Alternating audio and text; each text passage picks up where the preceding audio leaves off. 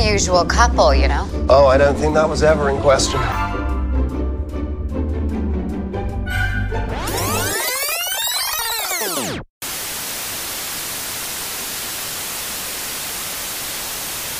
Doing to see Wanda.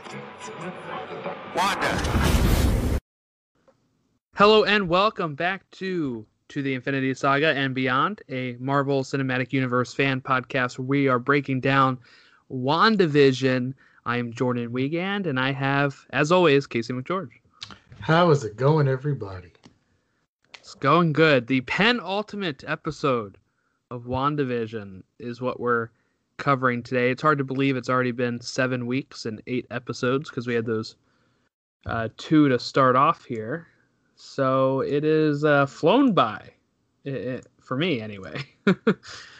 It has for me too. Like I said on here before, you know, that's pretty much my Friday routine now is grab something to eat on the way home, order some food so it's here when I get here.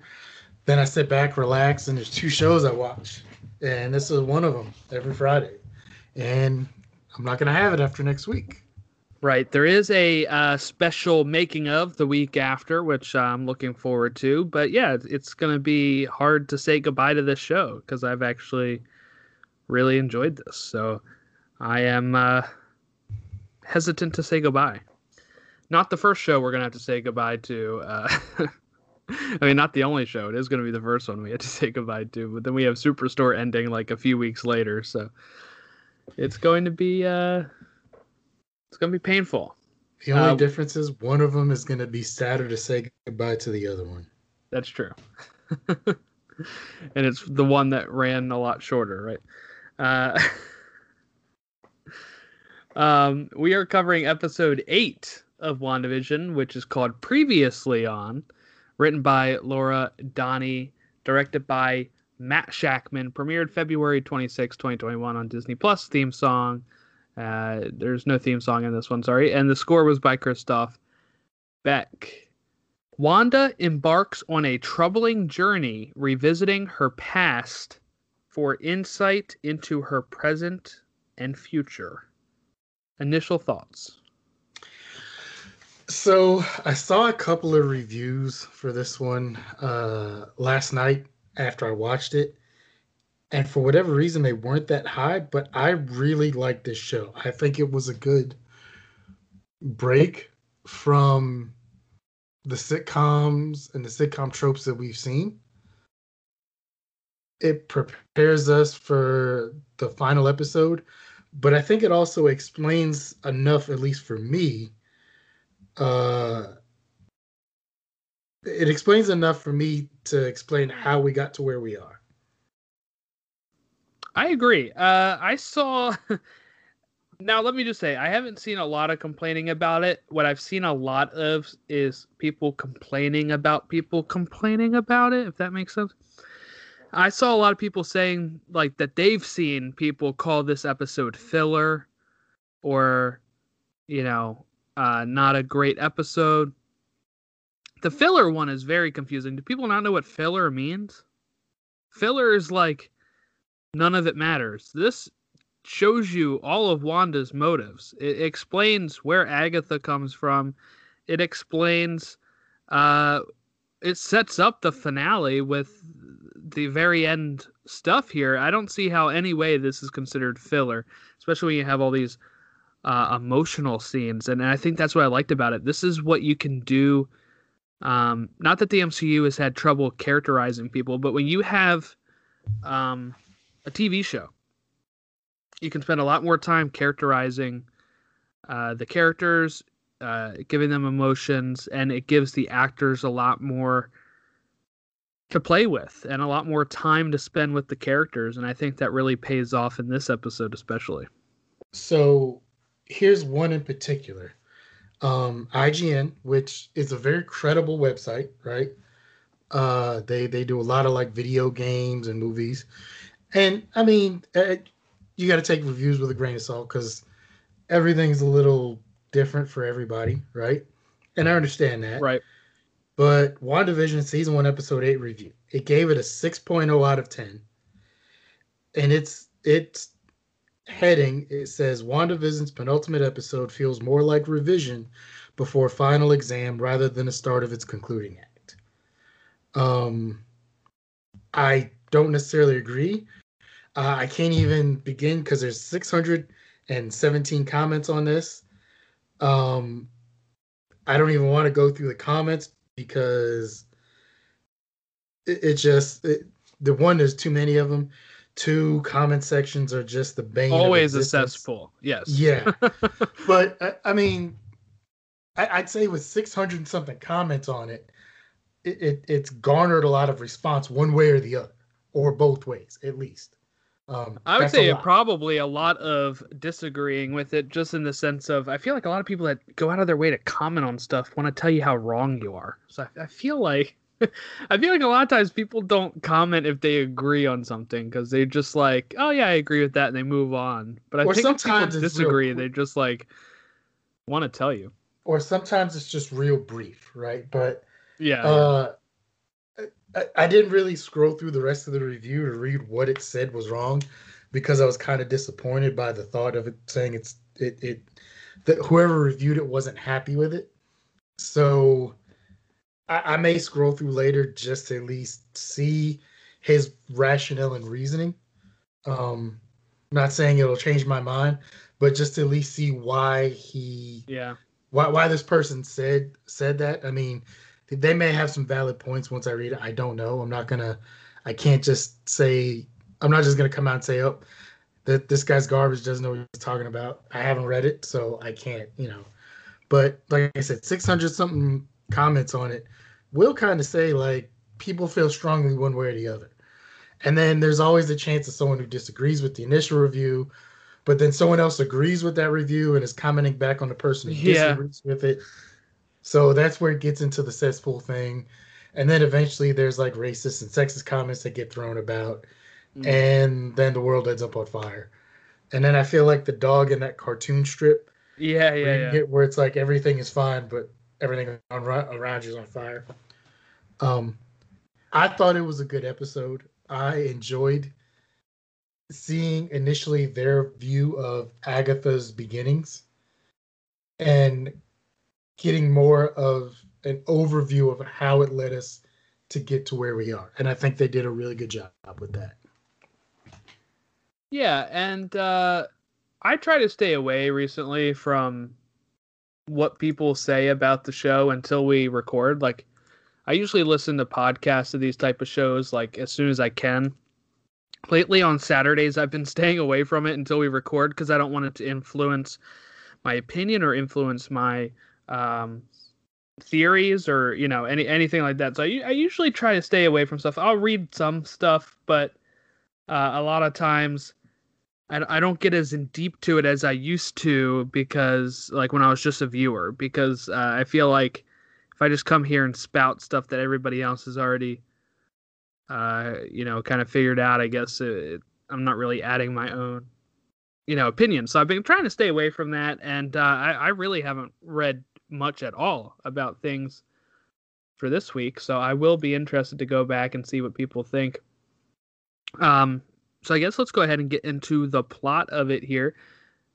The very opening scene is Salem 1693, and it's set up here to make you think that Agatha's being burnt for being a witch, but they really pull the wool over your eyes here, and it's actually that she has betrayed her coven, and it's other witches that are trying to kill her, including her mom.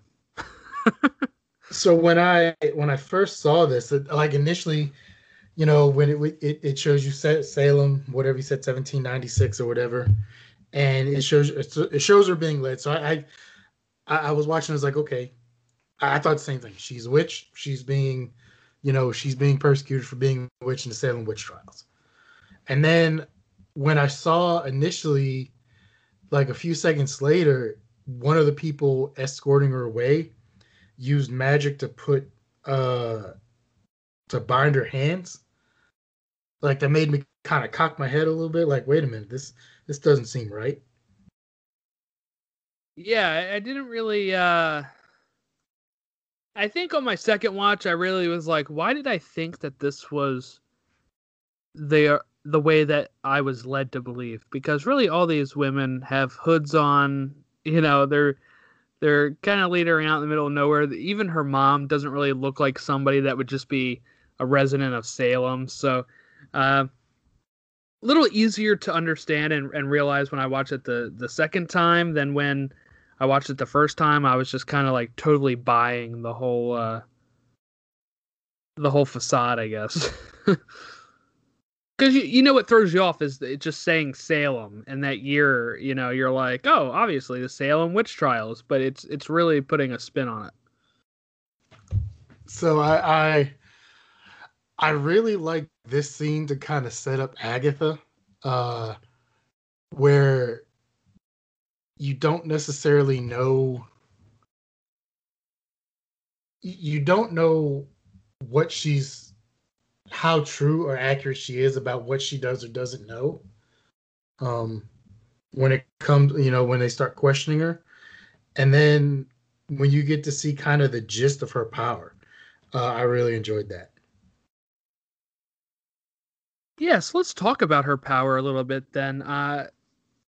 I'm assuming they were all trying to kill her, but she was somehow absorbing their power, which then somehow, I guess, sucked the life out of them enough where they looked kind of old and drained, almost like a Dementor from Harry Potter. But yeah, that's kind of seemed like what it was. And then, her mom, I guess, was the strongest of them, and she was trying to handle her for a bit. And they say things like, you went above your station, and I guess used power that she shouldn't have. And she says, I didn't break your rules. They simply bent to my power. So we're not really sure, I guess, what the rules were. I don't think it's ever really clear here. Just magic she shouldn't have been using that she has used. And I guess she used that power again here to kind of get out of that.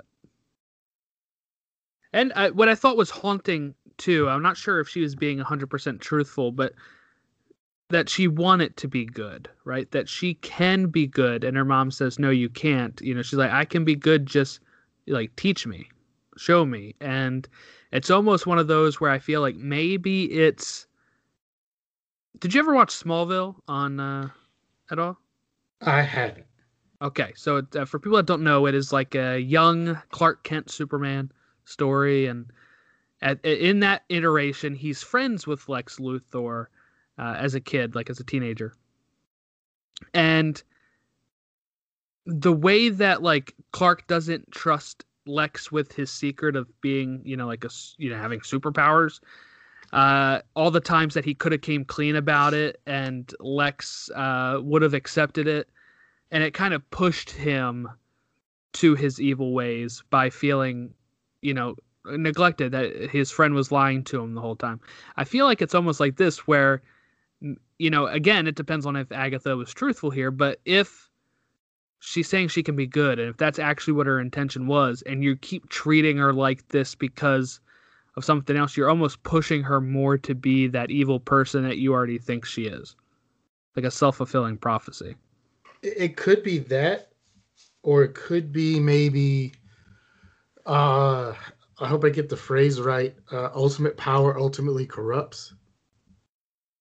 Where maybe she wants to be good, she can, but because she started looking for something that's well outside of what she's capable of, and well outside of something of what she's supposed to do, kind of like what happened with Anakin and turning into Darth Vader, where maybe had he been trained more and worked up to getting a certain level of power, he could have used it differently. But so yeah, right, and the rest right. Of the coven, like when they grant him being on the council, but don't grant him the title of master, and he takes that as a slight, and it just makes him more pissed off. Yeah, and maybe, like I said, maybe he would be fine if you had granted him master. Or not that, but like I said, maybe just because they started reaching out more than they should have. So like with Agatha, maybe had she learned and worked her way up to this level of magic, she could have been good and been able to use it in good ways. But by maybe jumping the gun and going above her station and trying to use this magic well ahead of when she should have, it ends up corrupting her because she's not ready for it. If that makes any sense. Could be. Could be. I mean, I don't know anything about it. I'm just spitballing here. I don't know how well this actually follows with the comics or whatever, or... I mean, like we kind of alluded to last week, she's more of a mentor to Wanda than an antagonist, so they're kind of going off book here. They're kind of mixing some things up. So I believe, from everything I've seen, that this is kind of new territory here for Agatha. Being completely evil. There's times where she'll kind of be on the good side, be on the bad side, but she's usually a mentor. This is very straight up, as we get into later to it, kind of full antagonist. I think at this point, I'm not expecting another big bad, right? I'm expecting Agatha's the main villain, and so is Hayward. And I think that's all right. I still think there's one more reveal that they have left. But I just don't know. Anything else about the Salem thing? Or are we good to move on to the rest of the plot here? I just... The fact that she starts sucking the power out of these people and is able to eventually kill everyone is fascinating to me. And I know they'll never do it, but I really wish I could see more of Agatha's story from the Salem witch trials up until we meet her now. We could. I mean, anything's possible. You know, that's like a 400 year gap. And I know it's a lot of time and it'd probably be really hard to cover, but just the thought of them and Catherine or whatnot. Yep. Yeah, Catherine Hahn portraying this character more to show what's happened between the 1800s and now, I think would be fascinating and I think would be great storytelling, but I just don't think we'll ever get it. Geez, you know the best part about living that long is you make it through all of those terrible years, and now you end up in like the best time to live. You're like, oh, there's TV, there's things to do other than just churn the butter and farm. Yeah. Like for me, if I would live that long, I'd be like, okay, I think this is the era that I am very thankful we made it to. Well, just a bathroom, indoor plumbing. I forget what it was I was watching or listening to, and I think it had to deal with vampires, but they talked about living that long and how basically you go through so much and you live for so long, but everyone you know and love eventually dies. So even though you're always constantly surrounded by people, how lonely a life like that has got to be, unless you're surrounded by other immortal people. Right. Again, bringing it back to superheroes, another Superman type situation, which is not Marvel, but he's usually the one that, since he's almost immortal, he ages very slowly. He sees, it's always alluded to. He'll see his parents die. He'll see Lois die. He'll see all of his friends die before, he does. So it's one of those where he's kind of meant to be alone. And that's kind of the same thing with Agatha here. She can have... I mean, obviously, she killed all these people. They could have probably lived forever with her, I guess. I'm not really sure. Do the witches live forever, or is she, like, stealing their life force where it makes her live longer? We don't really know. I'm assuming she just lives a long time. But let's move on from there. We kind of cut back to the basement. This is where we kind of left off last week. And we have Agatha kind of grilling Wanda and also doing her villain monologue, that villains do. But she's trying to find out where Wanda got her powers from or how she's able to do all of this. So first thing that's interesting is Wanda tries to use her powers and by trying to read her mind, I guess. And Agatha realizes this and says, "My thoughts are not available to you, and they never were." Oh, this was so good. This portion right here was so good for me because it just showed that no matter how strong or powerful we think and believe and know Wanda is, she just didn't have it all. Like Right. there's always someone else, or you're just in the wrong place. And Agatha came ready and just said, no, not gonna happen.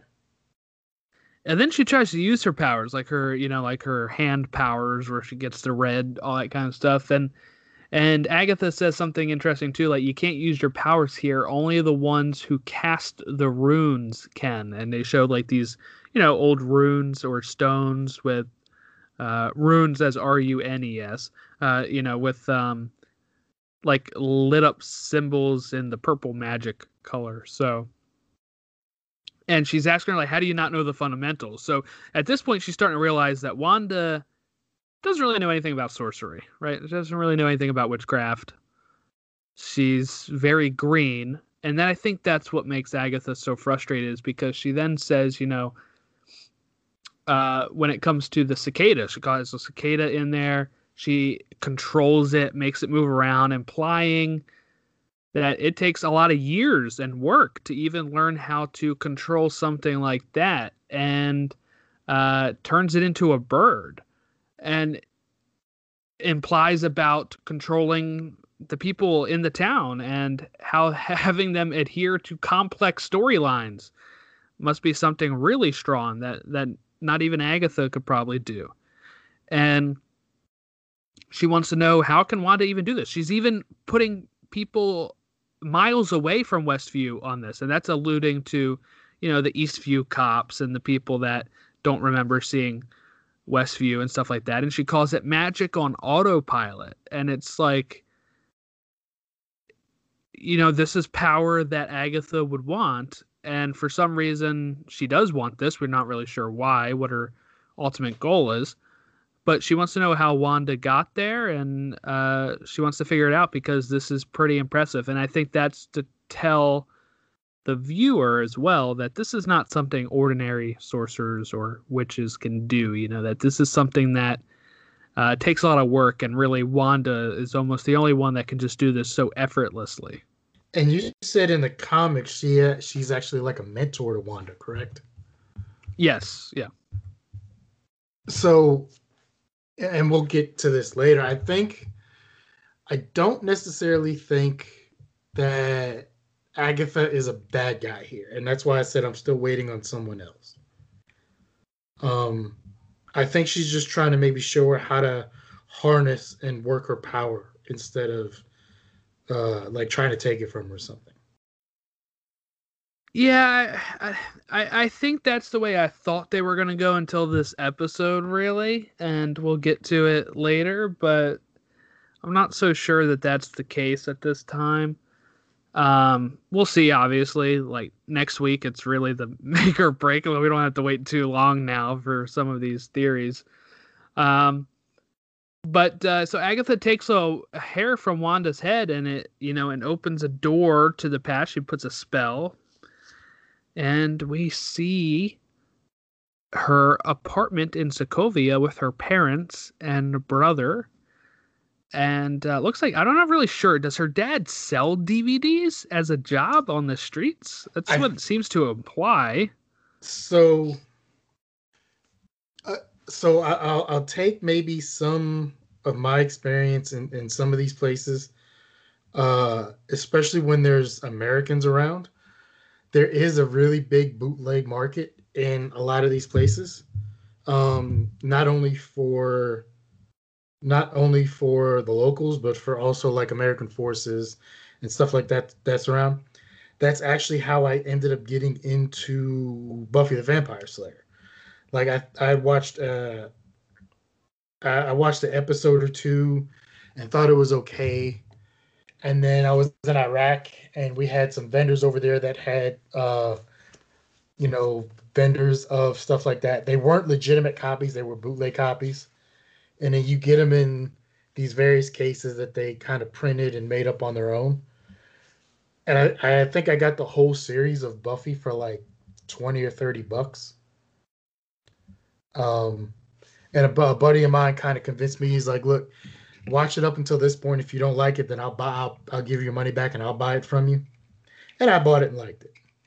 So, plus I know in a lot of these countries, I don't know if it's still this way. They were behind in television for a while. Like I know who is it, Vlade Divac, who ended up playing for the Lakers and the Sacramento Kings. His first English words were like "yabba dabba doo" from watching the Flintstones, and that was in like the 80s, early 90s. From I want to say Yugoslavia. That's interesting. Yeah. So some of these, like, they, depending on what's going on in their country and how their television is set up, they may not necessarily be caught up with watching, right? So I think the way I took it was, yes, that's partly his job, was he sold these television shows and DVDs, but they also, as a family, would watch every. Right. They said every Friday night they watched, and that was how they practiced their English. Yes. Yes, that's how they practice their English. I will say these were not bootlegs, though. These were the legit sets from what I could see. Especially that Dick Van Dyke set. That is very legit. That's how it looks. The only thing I'll say is, well, I don't know if those actually were. It very well could be. But some of the box sets like that can be very convincing as well. Yeah. But a lot of the ones I've seen have been really fake. The only reason I'm saying these were legit is because they probably would not want to show a bootleg set here. They probably had to get clearance rights and make sure they looked legit. And oh yeah, I mean, for the show. They had to. It's Disney, so they have the money for it. But they did get clearance because they actually started showing like the actual scenes from these shows. So yeah, I'm pretty sure they did it legitimately. But I think it's one of those, if you know, you know. Yeah. Where the people who know, like I said, it may not have been, those may have been legitimate, but those of us who have had experience with it kind of realize they may not, you don't always get legitimate stuff. But so if I was in Sokovia, man, I'd be hitting up Wanda's dad every day because I collect so many DVDs. I'd be back there all the time. Dude, I'm telling you, when we were in Iraq, we would go, and there were like maybe 2 or 3 vendors on our little camp. We would go to them like every couple of days because they would get new stuff in, and whether it's movies or a DVD with like 2 or 3 movies on it, or like I said, a box set of like I said, I got the box set of Buffy for like $20-$30. Do you still have it? No, this was 10, 15 I didn't know if you years. would upgrade it, like if you kept any of them, or if you just upgrade when you get back home to the real thing. Or I did. Eventually, what ends up happening sometimes is some people take them home. You're not supposed to, because going through customs, you can get you in trouble. Oh, true. So what ends up happening a lot of times is when the unit that comes in to replace you, yeah, a lot of times you either, because usually there's TVs and DVD players, you sell it to them for dirt cheap anyway, because you're just trying, like, you want to get out of country and you're just trying to get away. So it's like, yeah, I'll sell you this stuff, and oh, here's all these DVDs for like $50 or whatever. Because you're really not going to do much. Like, you're not going to be able to do much with it anyway. And while I don't know anyone who has gotten in trouble for it, I know a lot of people who have brought some of them back. But you get this whole big briefing about how you can't get in trouble for bringing back unlicensed and bootleg stuff. So a lot of times guys are like, yeah, just not even going to deal with it. Don't even want to take the chance. But I have, for a lot of the sets that I have upgraded to the actual versions. Awesome. So yeah, they have a family TV night watching old sitcoms to help escape their, living situation. Sokovia, as they mentioned in Age of Ultron, and it is a war-torn country. This is a country that is constantly, it seems like, in the middle of something. And we even see that when the mom looks out, looks out the window and you see, it's right gunfire. It's right in front of the house. It's not like something you can hear off in the distance or whatever. Like, this is legitimately like right there in front of him. So her dad, opens up the suitcase. He says he'll sell them tomorrow. And they have Malcolm in the Middle in there. I saw I Love Lucy. I saw Addams Family, Bewitched. The Dick Van Dyke one is something they keep, though. That is something that's in a special spot that it's Wanda's favorite, it seems like, that they pull out the DVD set. She wants to watch like season 2, episode 23 or something, right? And they sit down to watch this. And let me tell you, Catherine Hahn was really funny in this part, too, when Pietro's like just being loud. And she's like, we're right here, you know? She's so great in this show as well because she can play every type of role. There's times where she's very menacing. There's times where she's just hysterical. She's at the beginning, she was kind of like sympathetic. You know, it was a great episode for Catherine Hahn as well as Elizabeth Olsen. And that's one of the reasons why I have the thoughts I did of what she's trying to do, because she showed such a wide range of emotions here, dealing with Wanda and dealing with what was going on. And as I think back to a lot of stuff Catherine Hahn has done, I think I saw something last week or the week before where she had talked about she was always portrayed as like a weird or kooky best friend. And right, there was another actress that was the same things, and someone, I think it was on Twitter, and someone brought up like, well, why don't we just put the two of these together in a movie and have them like, and it went on this whole Twitter rant, and it was funny, and it was like, hey, that would actually work.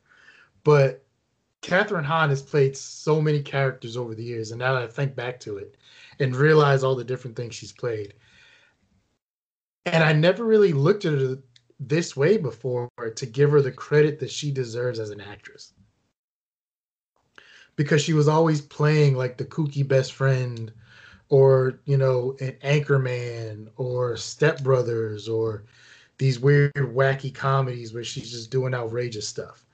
And there's been some outrageous things in this series as well, but she's shown like a very wide range of stuff. And you could tell she put effort into it. And it's one of those where, as I've watched her in this, I've really opened my eyes like, wow, she could do so much more. And I hope she gets a ton more work from this, and I hope she gets recognized during award time next year. Yeah, I hope everybody does. This show should be winning almost every Emmy that's offered, I think. My only fear is that because it's a superhero thing and it's Marvel, it will completely get overlooked. I think usually the TV side is better at that, but yeah, I'm worried about that as well. It's definitely more welcoming than like the films, you know, at the Oscars. But the TV side has a lot more categories too, so you can go with like comedy or drama, like a musical thing. Like there's a lot more different things that they can do with it. But yeah, like Black Panther was nominated for Best Picture a few years ago. And while it was a good step forward, you don't see movies like that really recognized for the amount of work, unless it's like special effects or makeup or something. And a lot of times it's because the movie makes so much money and it's so popular. And you get some weird foreign indie film that like sweeps the awards because it's some kooky, weird foreign project. And not to say that those aren't good films, but to me, it seems like some of these movies are just overlooked because they're popular movies and from Marvel and things, and it's frustrating. It's like anything really popular in the actual in pop culture will not get the recognition when it comes to those movies awards, because I feel like the voters look down upon that stuff as being too basic or too popular by the masses, so it can't be the winner, you know, type of thing. I said here that this calls back, I feel like, to Wanda wanting to sit and watch TV with Vision at the end of all the original episodes. You know, in the 50s, 60s, and 70s episodes, it seems like they always end it with them being on the couch watching TV together. I feel like that really set it up from this moment, you know, where that's always how she escaped you know, their living situation, was being able to just get lost in TV with her parents. And this is the night that the bomb comes in and kills her parents. And then another one comes in and never goes off. It's a night that basically changed her life. Yes. They hide under the table. The TV is still playing the Dick Van Dyke Show. And she says, like at the end of the episode, you realize everything is a bad dream, trying to move on from this traumatic experience here. But it's not like TV, where she'll never wake up in it being a bad dream, which is why eventually when we get to WandaVision, she creates it like a TV show, right? Where everything ends up fine at the end of the episode all the time. This is part of the reason why I don't understand when people are complaining about filler and such. This is explaining right here why WandaVision is set up the way it is. Why people ultimately sat down and probably watched the first 2 episodes and thought, oh, this has to get better, right? Because they weren't expecting that type of show. And this is showing why here. She wants to escape from the troubles of her life, and this is the way she did so as a kid. But now she has the power to make it real. And that every time she wakes up, she's living the perfect life. She's living in television where everything wraps up neatly in 22 minutes, and she's on to the next episode. And everything that we've seen so far makes sense because it's things that she grew up watching. The Dick Van Dyke Show. There was the Malcolm in the Middle, box set in there. There was, I Love Lucy and like all that stuff. Yeah. And so this makes a lot it makes a lot more sense now because you're seeing things literally from her eyes of this is what I grew up watching. This is what got me through life. And that makes more sense. So. Right. This wasn't just like Marvel saying, let's do 1950s style. This actually has a reason inside the universe of why she's doing it. And some people might think she's too young to know what the Dick Van Dyke Show is. Well, now it explains that, when you're in these other countries and, they don't have access to some of the same things we do, they're watching stuff behind. Or, because her dad sells these DVDs, she's seeing all these old shows. Moving on. So Agatha seems to suggest here that Wanda actually used her magic to save her brother and herself, and to make sure that the bomb never goes off. This seemingly is kind of retconning the fact that she got her powers from the scepter, and that now the scepter has just enhanced her powers, which I think a lot of people saw coming. Just now that they have the rights to the Fox stuff, they're able to say the word mutant. It could be retconned that she was a mutant this whole time. I think that might be where they're heading. But, I think that she probably did somehow unconsciously, or subconsciously save her brother and herself. Yeah, I read something last night afterwards that the same thing that you had just brought up, that it kind of retcons how we were told how we were told she came about her powers and everything. So it's one of those where what I read said the same thing. It could be opening the door maybe for the X-Men to come in, because now it's showing you that there were people with these powers before. They don't have to worry about going by another name. I don't know what name maybe they had before, since they couldn't use mutant since Fox had it. But right. This is a good retcon for me. Retcons are not always bad things. Retcon is technically just any time they show something in a new light that makes you realize something is different than the way it was originally presented. And in this case, it makes sense because, as we'll explain here with the next room we're going into, the Hydra area, when she is being experimented on, they do mention that, all of the previous people did not survive. They mentioned that in Age of Ultron as well, or whatever the end credit, I think, whichever movie they were in the end credit scene of, or during Age of Ultron, I don't remember which one, but it explains there that her and her brother were the only ones to survive the testing as well.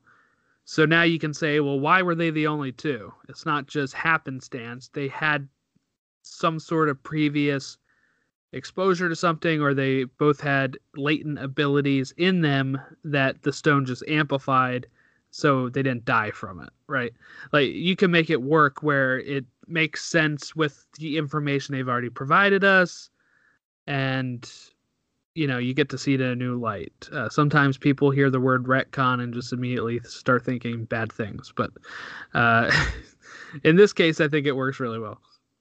It kind of, to me, retconning isn't always a bad thing. Sometimes when you first come up with an idea, it could just simply be a situation where you were kind of going through a rough draft and you just put an idea out.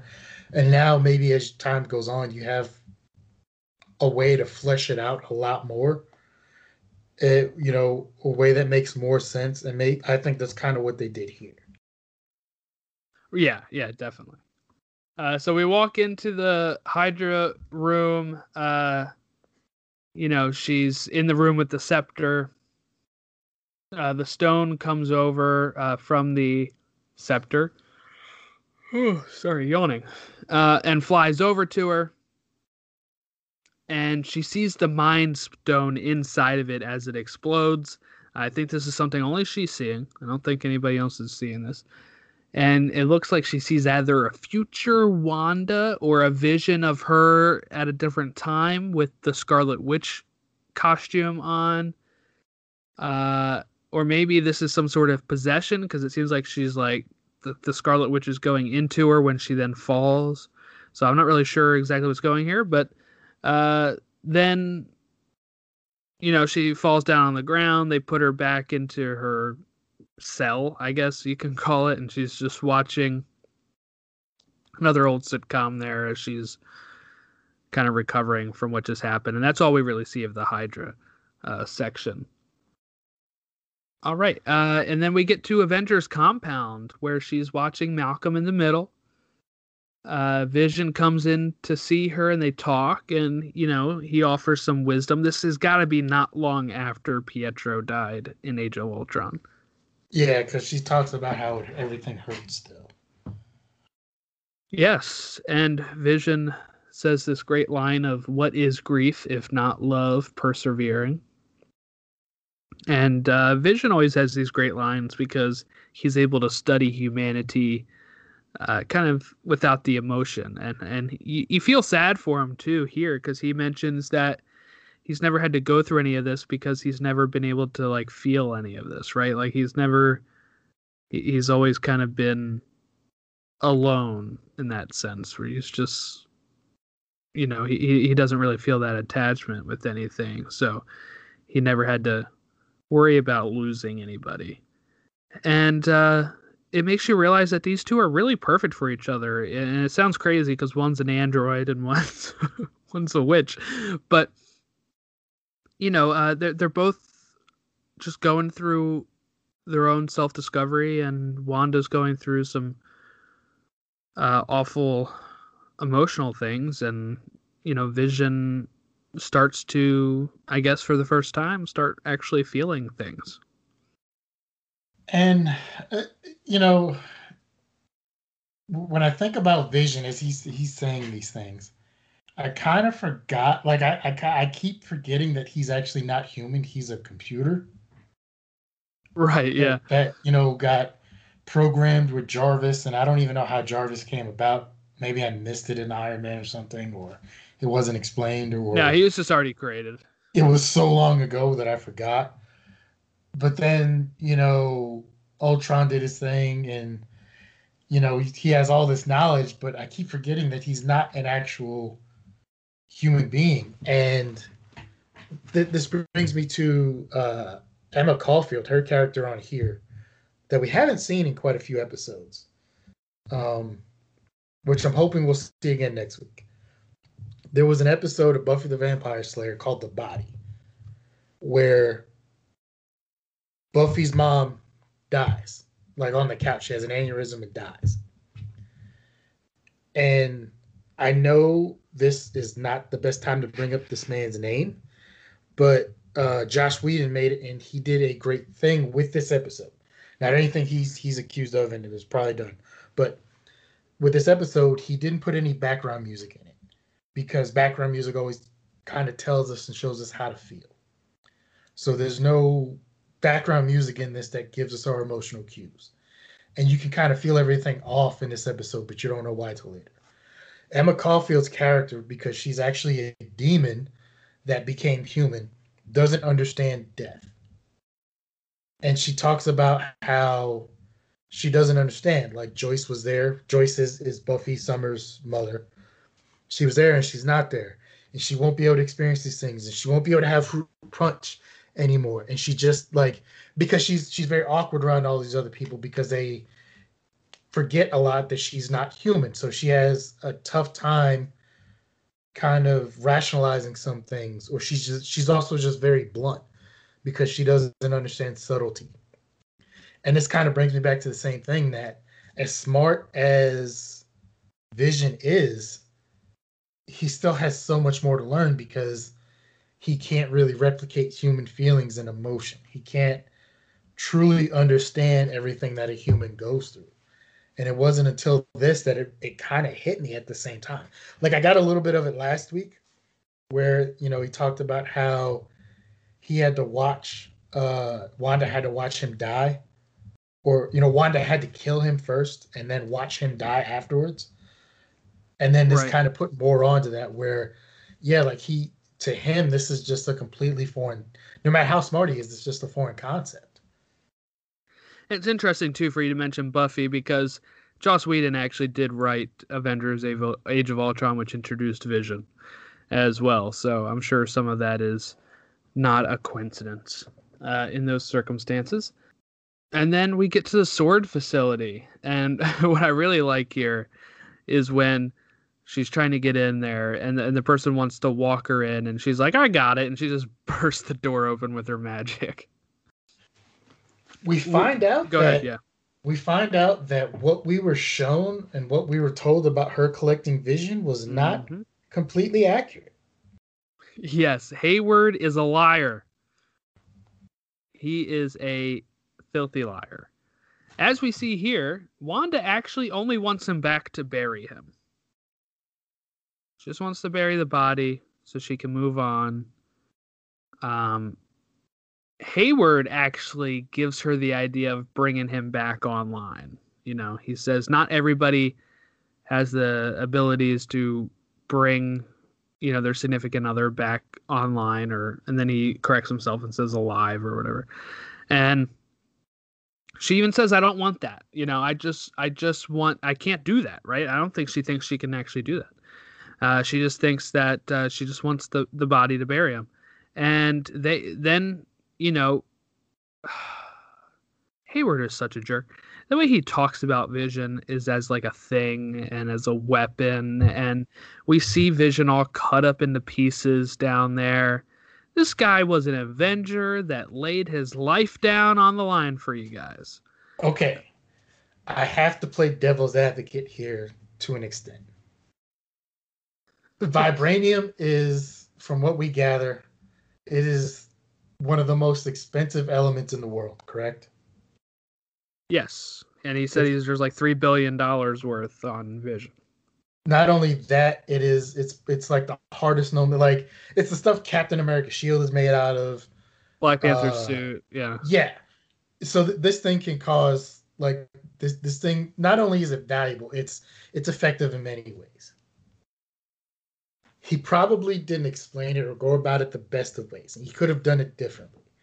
But I can understand his rationale of saying, I cannot allow you to take Vision. Once again, he's not human. I know Wanda has an attachment to him, but if I take a step back and look at this just overall from a perspective, he is not a human being, right?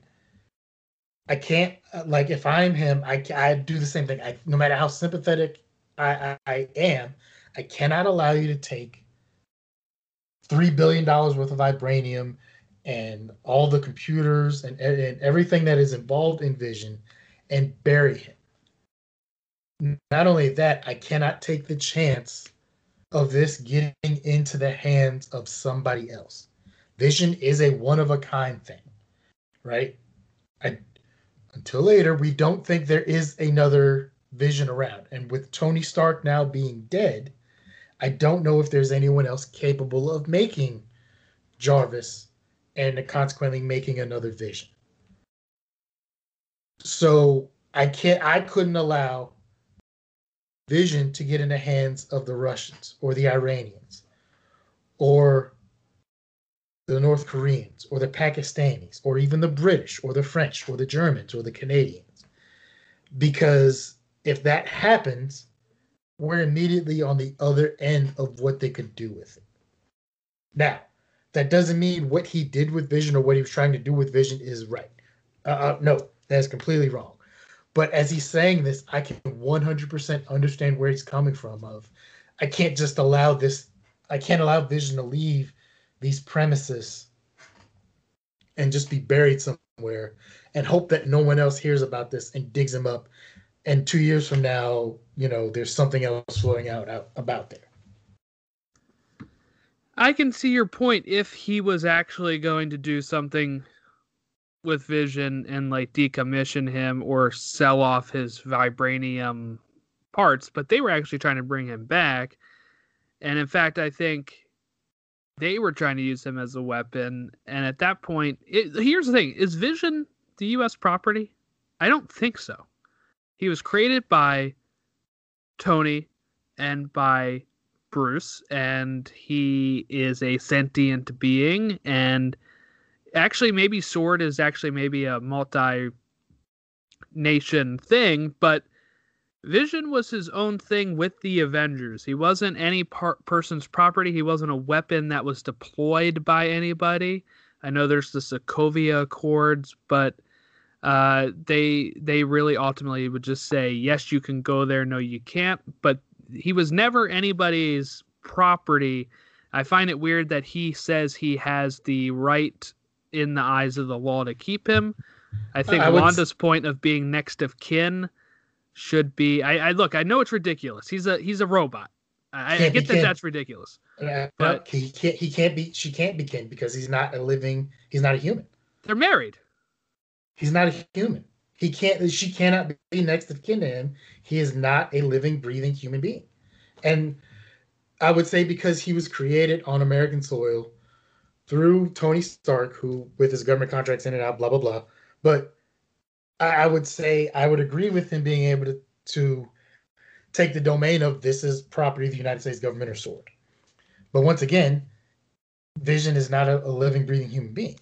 Just like there was, I don't know if you guys have heard about this. I'm a photographer, and I was really big in photography years ago. There was a monkey that picked up a camera a few years ago and snapped a selfie. Now, we don't know if he did it on purpose, right? Mm-hmm. But then PETA and a bunch of other organizations tried to fight to get the monkey the copyright for this photo. And ultimately, it went through so many courts, but ultimately it was ruled because he is not a human being. He cannot own the copyright to the photo. So the photographer who put the camera out there now, rightfully owns the copyright to that photo. But now you can get into all different kinds of things if the monkey knew what he was doing, or maybe it was an ape. I don't know. Someone might correct me on what kind of animal this was. It was a primate of some sort that was not a human. I think the same thing would fly here. They probably technically and legally cannot be married, and she cannot be his next of kin because he's not a living, breathing human being. Yeah, well, Hayward's still scummy. I don't like him. He is. And once again, I don't like the way he treated this. He's very inhumane. I don't care. You know what? Vision is more human than Hayward. Okay? Let's just say that at this point. I will agree with you on that. I will definitely agree that he did some horrible things. And I hope to see him punished for all the horrible crap that he's done in this final episode coming up. I think he should have done things a lot differently and could have went about it a different way. but some of his points, I have to say, I believe he is legally on the right side of, whether other people agree with him or not. Remember, everybody, legally does not mean morally. So let's draw that line there for the listeners. They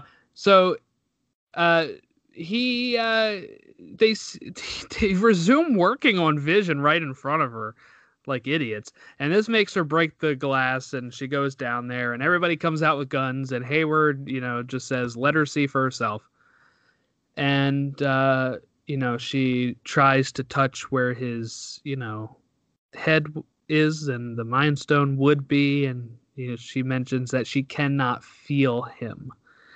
This is a reference to Infinity War, where they could kind of, because her powers were amplified by the Mind Stone, and that Vision has the Mind Stone, there's like this signature where they're able to still kind of like feel each other being there, right? And when she's trying to kill Vision before Thanos gets there, Vision tells her it'll be okay. I'll only feel you, And this is just a heartbreaking moment here, played so well by Elizabeth Olsen, and she just leaves. And remember, we saw this from a different point of view in the original thing. We see her break through and go down there, and you're led to believe that she stole the body. Yeah, we're led to believe that she came in like this ferocious being that just stormed into the Sword headquarters and probably killed a bunch of guards and destroyed all his property to get Vision back. And she used her powers in these different ways. And then, like I said, there was nothing near the truth. And really, Hayward, I feel like, was egging her on to try to get him back online.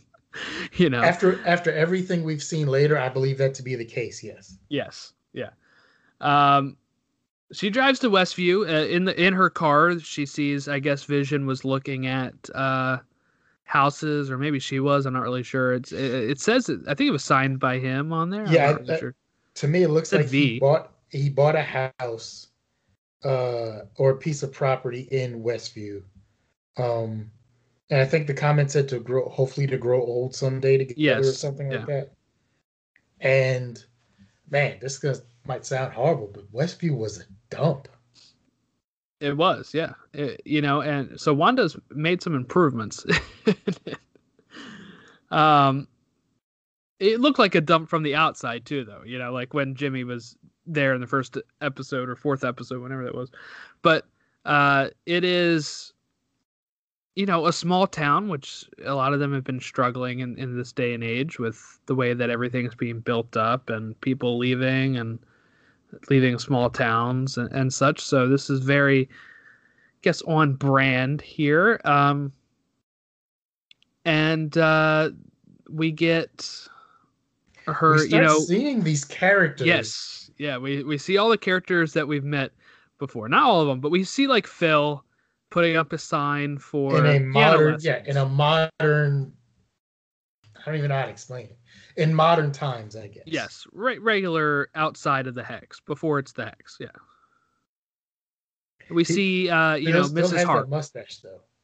Yeah, we see Mrs. Hart, not her real name, but like sitting on a table outside on the street, like at a coffee shop or something, and we see Herb walking by. Yes. It was a great little montage of the characters that we've seen, and Wanda goes to the plot of the house that looked like it started construction, but I guess, the snap and all that stuff happened, so nothing really got done. Vision dies, all that stuff. And she just kind of starts crying, and this is where I think we get as she tells Vision later, she doesn't remember how this all started. She just kind of like is crying and just lets out this emotion, lets out this yell, and the magic just kind of, I feel like, takes over, right? It's almost like she's subconsciously creating this perfect world then, because she's just been hit with so much grief, so much trauma, that she's had enough. She realizes now she can't even have the body to bury a Vision after her, Vision died. And her brother has died, her parents have died. She's pretty much alone. Even Tony Stark, who was kind of like a mentor at some point, and Cap, who was kind of like a mentor at some point. They kind of took care of her at Avengers Compound, right?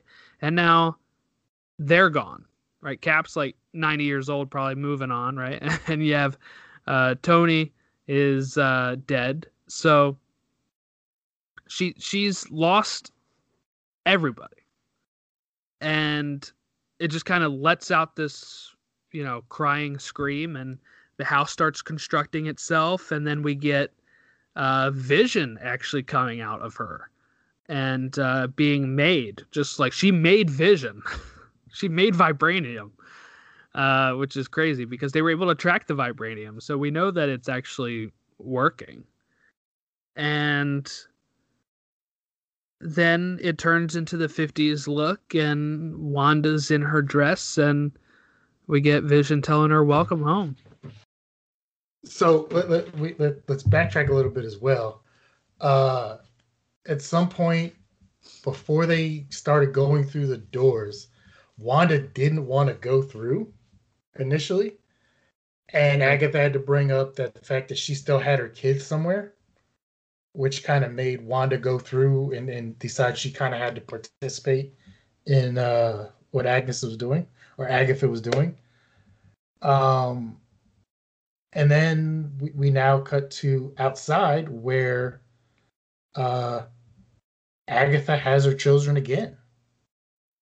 Yes, and she has them like by the neck. She's got like these magic ropes, I guess, tied Kind of around like them. lassoed a little bit, but Yeah. not really. I don't know.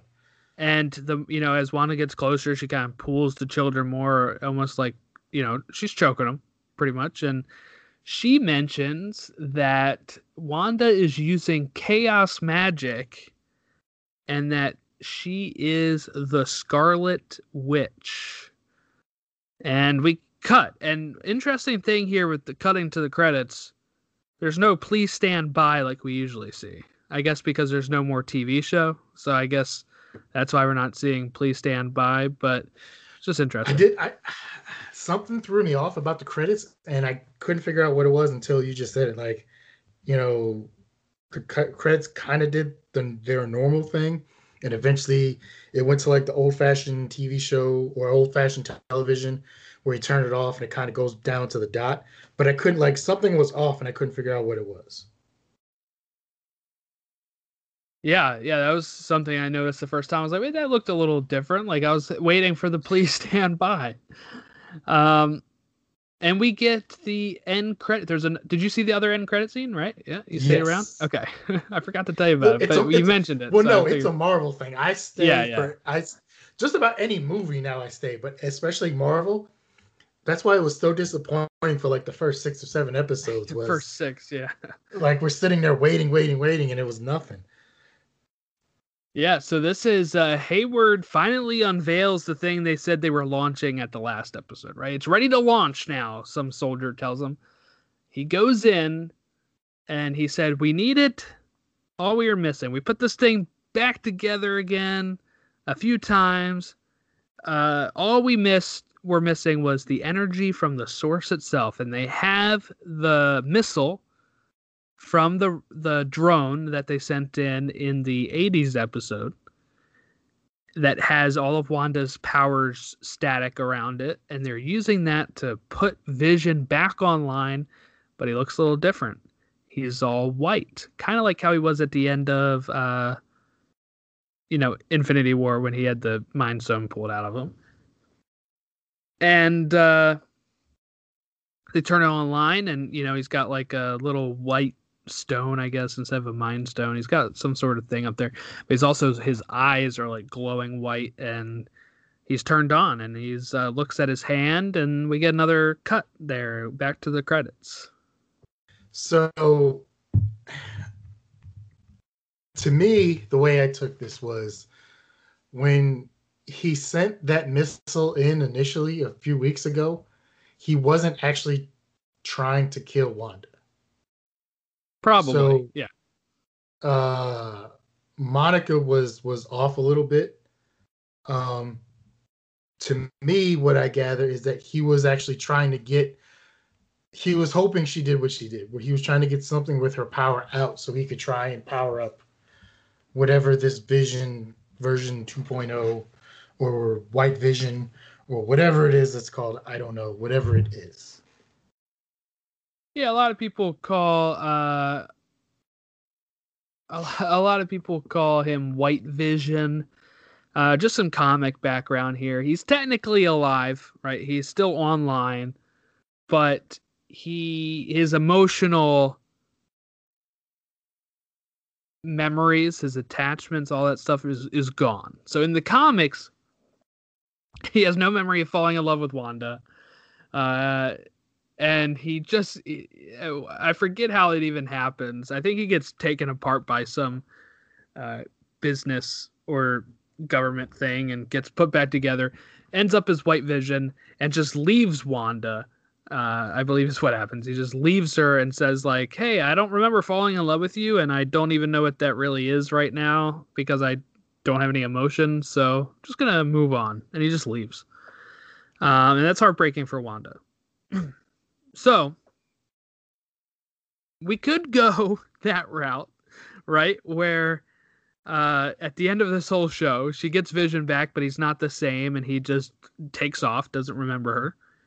Or I'm wondering if maybe there's a way that she can fuse these two visions together. Can we take the memories from the one in the Hex and use the real body that can exist outside of Westview to make sure that Vision stays online and stays, good to go going forward? Maybe, I guess. I have another thought of where I hope this goes in the next 47 minutes for next week or whatever it is. I think the time like that, I think it's like 47, 48 minutes or something like that. I just know ultimately this still has to find a way to tie into Doctor Strange. So how and where is a multiverse or Doctor Strange going to come into play in this? Yeah, it's a good question. I think at this point, I'm not really sure. And I don't really care. In the honesty of like, as long as this plot line is wrapped up, I think we're fine. The way I could see it wrapping up with tying into the Multiverse of Madness is maybe White Vision is the Vision that stays. Wanda can't handle it again, and she decides she's going to a different multiverse where she can find a real Vision. I don't know. Like there's multiple ways, I guess, that it could still tie in.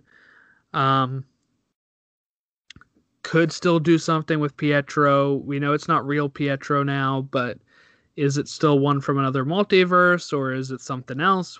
That's still, we don't know. So maybe it could come from that. Or some part of the showdown with Agatha. Maybe Agatha does, you know how like in Avengers, right? They're mostly facing Loki, and then Loki goes back and reports to Thanos. What if Agatha is still the main antagonist of this show? She goes back and reports to somebody that is actually the villain of Doctor Strange too. It could be something like that.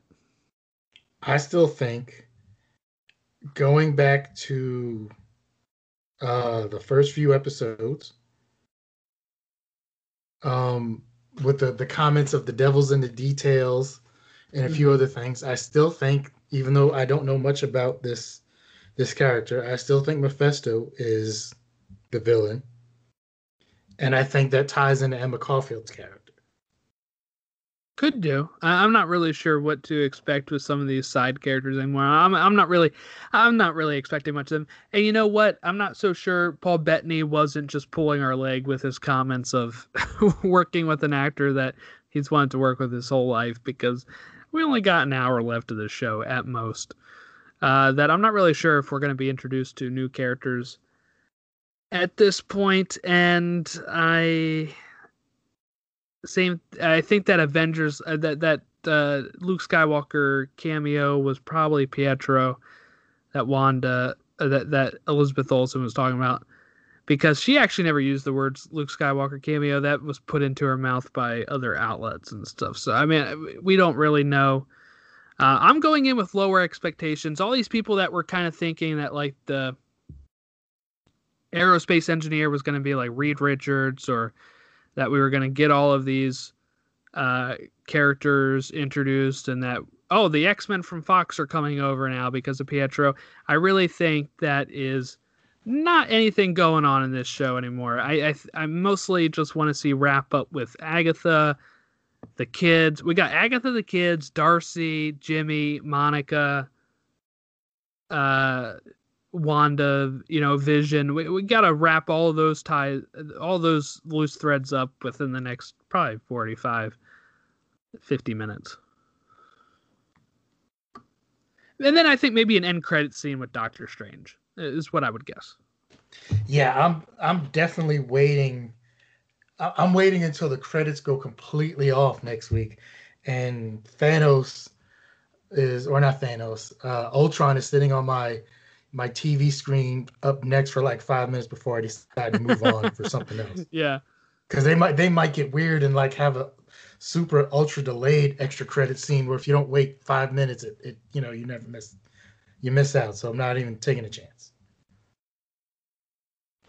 Yeah, I agree. I'm going to watch it all the way through, even when they show, who did the voice in Brazil and who did the voice in Spain and all that. I'm going to watch all of that, even though I know that's probably the end at that point. But I'll need the time to probably sit there and reflect as well. So I'm looking forward to it. I can't believe it's already here. We're already at the end of the show. Kevin Feige was saying some things about how there's no plans for season 2. Obviously, this was meant to be a one-season show, but he has mentioned that some of the other Disney Plus shows may have second seasons at other points. So we'll see how it goes from there. I do just want to thank you, Casey, for coming on and talking the show with me every week for the last few weeks. I will say the same thing I said a few weeks ago. Thank you for inviting me, because had you not invited me on to do this podcast, this show would be sitting in my queue. It would be something that I would have added like to my list, and it would be sitting there, and I would have missed out on the last several weeks of television of what I think might be the best thing on television right now. And I would have read and heard all these things, and I probably would have thought, it's probably okay, but it's probably not as good as people say it is. And all these things on Twitter would have made no sense to me, and I would have not have known how much of a national treasure Catherine Hahn really is, and I would not have fallen in love with Elizabeth Olsen again, and I would not have even known that Paul Bettany was not only the albino in the Da Vinci Code, but how fantastic he has been. And with Kat Dennings, I wouldn't have known about Photon, and I wouldn't have fallen in love with Jimmy Woo. But yeah, so I'm glad you invited me, because this has opened up a much bigger world in the Marvel universe to me, and I'm very happy for it. Yeah, glad that I could. I know what you mean. Some of those shows that I put on my list and never get around to, and I will be breaking down these other Disney Plus shows for anybody that's going to be sticking around. We will be. I have some of my other friends coming on for Falcon and the Winter Soldier, which is next on the 19th of March. And then Loki was actually pushed back to June 11th. So, maybe we'll find maybe another show that you can come on. There's a few in the fall as well coming out. Miss Marvel and Hawkeye. Maybe we can have you on for one of those as well. I'm sure I may. I may. My plan right now, and we'll see what happens, is to. I still got to do both seasons of The Mandalorian. Yes. But at some point, once Falcon and the Winter Soldier and Loki start up, I will probably go through and watch those as well. Just because, I know Marvel does fantastic stuff, but I didn't realize not how much effort, but how much of a budget and everything that was going into these TV shows, if that makes any sense. Yeah, it's like watching the movies. Really, like, it's hard to tell the difference.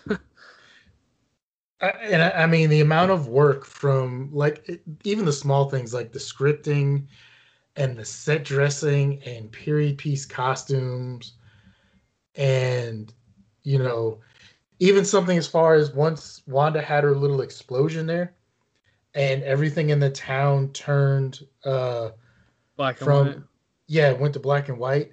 And I tried to pause it and see what was on like the billboard for the movie theater, but I couldn't catch it in time. But like I saw there was a billboard somewhere that said something about Snap, so I'm guessing that was referencing Thanos' Snap. Oh yeah, it could be.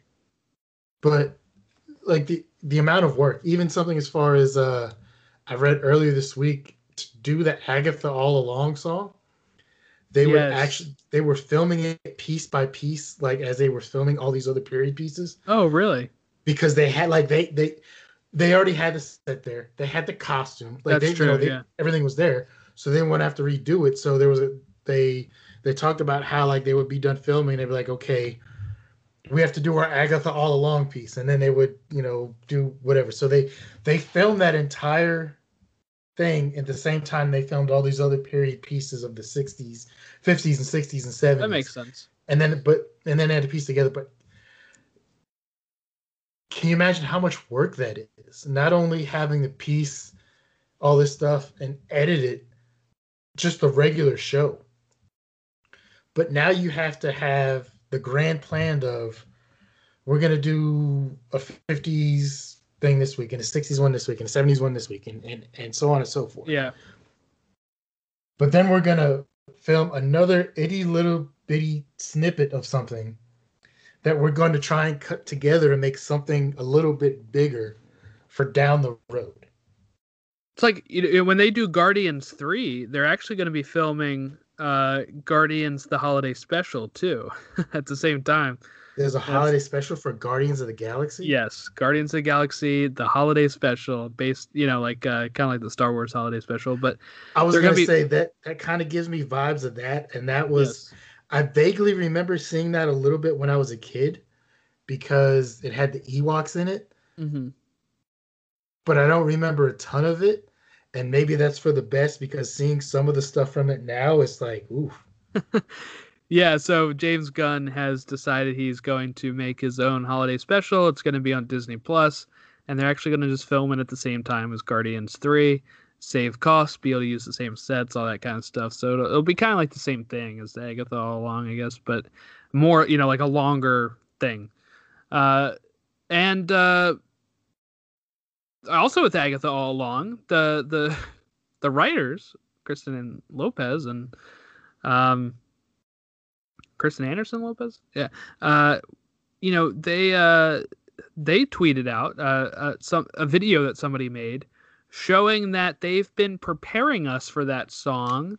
Oh, with the little piano bars and everything? Yes, all the episodes, every single theme song and bits in the show have been using a lot of the same chords and notes from Agatha All Along, that when you get to it, it sounds very familiar. Like and if you watch this video, if you find it, it's on Kristen Anderson Lopez's Twitter that she shared it on. And it just shows, all of the notes being played, and that you're like, oh, okay, a lot of the theme songs share a lot of the same notes, and then you get to Agatha All Along, and it's sharing like the same sort of melody, that it really does set it up well, where you're kind of prepared for this song to the point where it sounds familiar, and it's a great song anyway. I did buy it. I do have it now off iTunes. Wait, you bought it? What do you mean you bought it? It's on iTunes. You can go. It is on iTunes? It's on iTunes and Spotify. Yep, you can stream it. You can listen to it. I am buying this as soon as I'm done recording this podcast.